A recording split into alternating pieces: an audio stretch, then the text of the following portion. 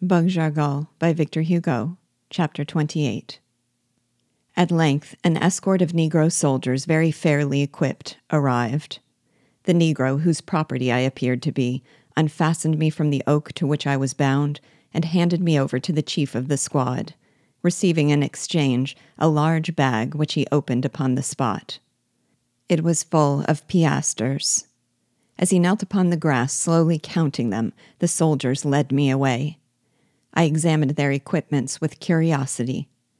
They wore a uniform of coarse cloth, reddish-brown and yellow, cut after the Spanish style. A sort of Castilian montera, ornamented with a large red cockade, the Spanish, hid their woolly hair. Instead of a cartridge box, they had a species of game bag slung at their sides. Their arms were a heavy musket, a saber, and a dagger. I afterwards learned that these men formed the special bodyguard of Biassou. After a circuitous route through the rows of ajupas, which were scattered all over the camp, we came to a cave which nature had hollowed out in one of those masses of rock by which the meadow was surrounded. A large curtain of some material from the looms of Tibet, which the Negroes called cachemire, and which is remarkable less for the brilliancy of its coloring than for the softness of its material and its variegated designs, concealed the interior of the cavern from the vulgar gaze. The entrance was guarded by a double line of Negroes, dressed like those who had escorted me hither. After the countersign had been exchanged with the sentries who marched backwards and forwards before the cave, the commander of the escort raised the cachemire curtain, announced me, and then let it drop behind me. A copper lamp with 5 lights hung by a chain from the roof, casting a flickering light upon the damp walls of this cave, into which daylight never entered.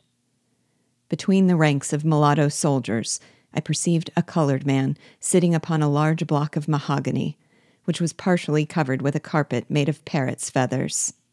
This man belonged to the Sicatras tribe, which is only distinguished from the Negroes in a small degree, often imperceptible. His dress was ridiculous. A splendid silk girdle, from which hung a cross of St. Louis, held up a pair of blue trousers of coarse cloth, whilst a waistcoat of white linen, too short to reach to the girdle, completed his costume. He wore high boots, a round hat with a red cockade, and epaulets, one of gold with silver stars, like those worn by brigadiers, whilst the other was of a yellow worsted. 2 copper stars, which seemed to have been taken from a pair of spurs, had been fixed upon it, evidently to render it more worthy of its resplendent companion. These epaulets were only kept in place by transverse cords, hanging from either side of the chief's breasts.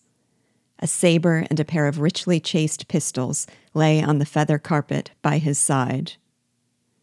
Behind the throne, silent and immovable, were 2 children dressed in the costume of slaves, bearing large fans of peacock feathers.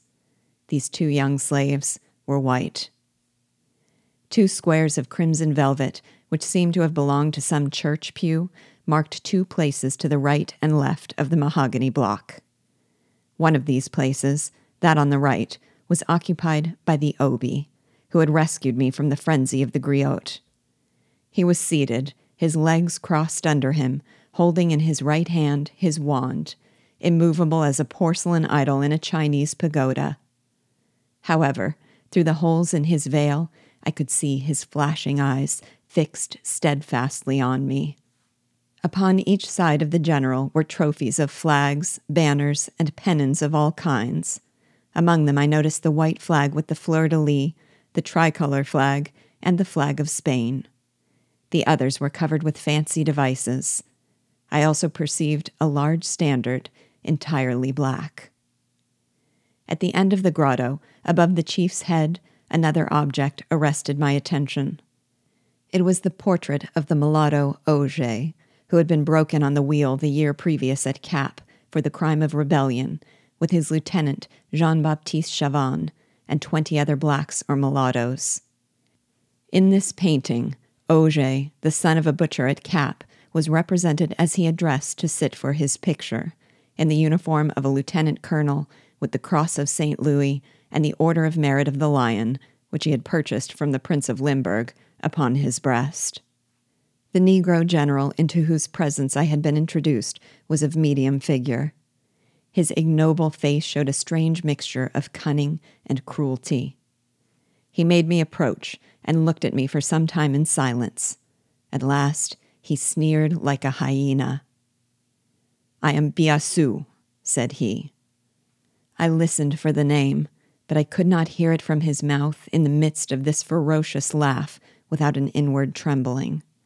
My face remained calm and proud. I made no reply. "Well," continued he, in very bad French, "have they already impaled you, that you are unable to bend your spine before Jean Biassou, generalissimo of this conquered land, and brigadier of the armies of Su Majestad Catholica, his most Catholic Majesty?" The tactics of the rebel chiefs were to make believe they were sometimes for the King of France, sometimes for the Revolution, and sometimes for the King of Spain. I crossed my arms upon my chest and looked him firmly in the face. He again sneered. This seemed to be a habit with him. "Oh-ho! You seem to me a courageous man. Listen to what I am going to say. Are you a Creole?" "No," I replied. "I am French." My assurance made him smile. He continued, sneering. "So much the better. I see by your uniform that you are an officer. How old are you?" 20. "When were you 20? To this question, which aroused in me all the recollection of my misery, I remained absorbed in my thoughts a moment. He repeated it imperiously. I replied, "The day on which your friend Léogris was hung." Anger contracted his face. His sneer was prolonged. He continued, however. "It is 23 days since Léogris was executed," said he. "Frenchman, when you meet him this evening, you may tell him from me that you lived 24 days longer than he did. I will spare you for today. I wish you to tell him of the liberty that his brethren have gained, and what you have seen at the headquarters of General Jean Biassou, Brigadier, and what is the authority of this Generalissimo over the subjects of the king." It was under this title that Jean-François, who called himself Grand Admiral of France, and his comrade Biassou designated their hordes of rebel Negroes and mulattoes. Then he ordered me to sit down in one corner between two of his guards, and motioning with his hand to some of his men, wearing the uniform of aide-de-camp, said, "Let the drums be sounded, that all the army may assemble around your general to pass in review. And you, your reverence," he added, turning to the Obi, "put on your priestly vestments, and perform for our army the holy sacrament of the Mass." The Obi rose, bowed profoundly before Biassou, and whispered some words to which the chief interrupted in a loud voice. "Do you say that you have no altar? Is that astonishing in these mountains? But never mind, since the good Lord has no need of a magnificent temple for his worship, or an altar ornamented with gold lace. Gideon and Joshua adored him before masses of rock. Let us do as they did, good Father. All that is required is that the hearts should be true. You have no altar. Ah, well, could you not make one of that great chest of sugar which we took day before yesterday from Dubusson's house?" This suggestion of Biassou was promptly carried into execution. In an instant, the interior of the cave was arranged for a burlesque of the divine ceremony. A tabernacle and pyx stolen from the parish church of Accule, the very church in which my nuptials with Marie had received heaven's blessing so soon followed by misfortune, were promptly produced, and the stolen chest of sugar was speedily made into an altar and covered with a white cloth, through which, however, these words could be plainly perceived: Dubussy et compagnie, pour Nantes. When the sacred vessels had been placed on the cloth, the Obi perceived that the crucifix was wanting. He drew his cross-handled dagger and placed it between the communion cup and the monstrance in front of the tabernacle.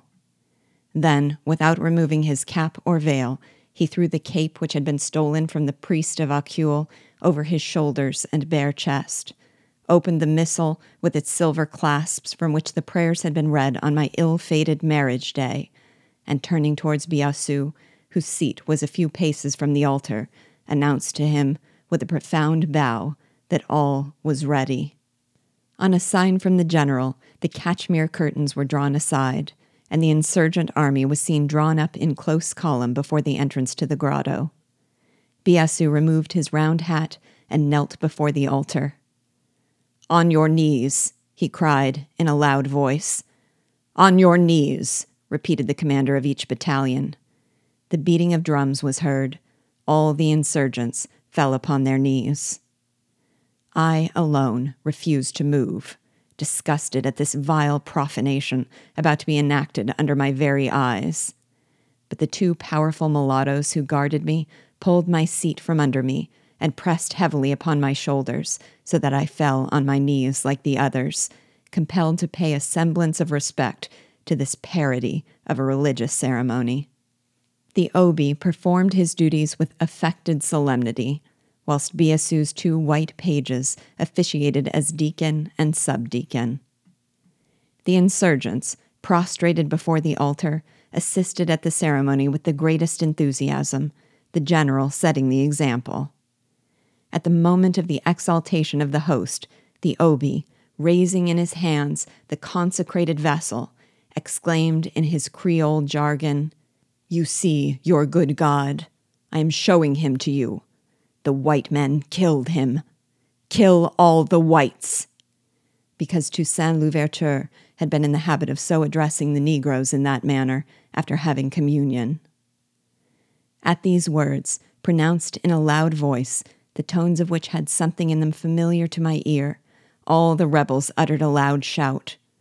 They clashed their weapons together. Had it not been for Biassou's influence, that hour would have been my last.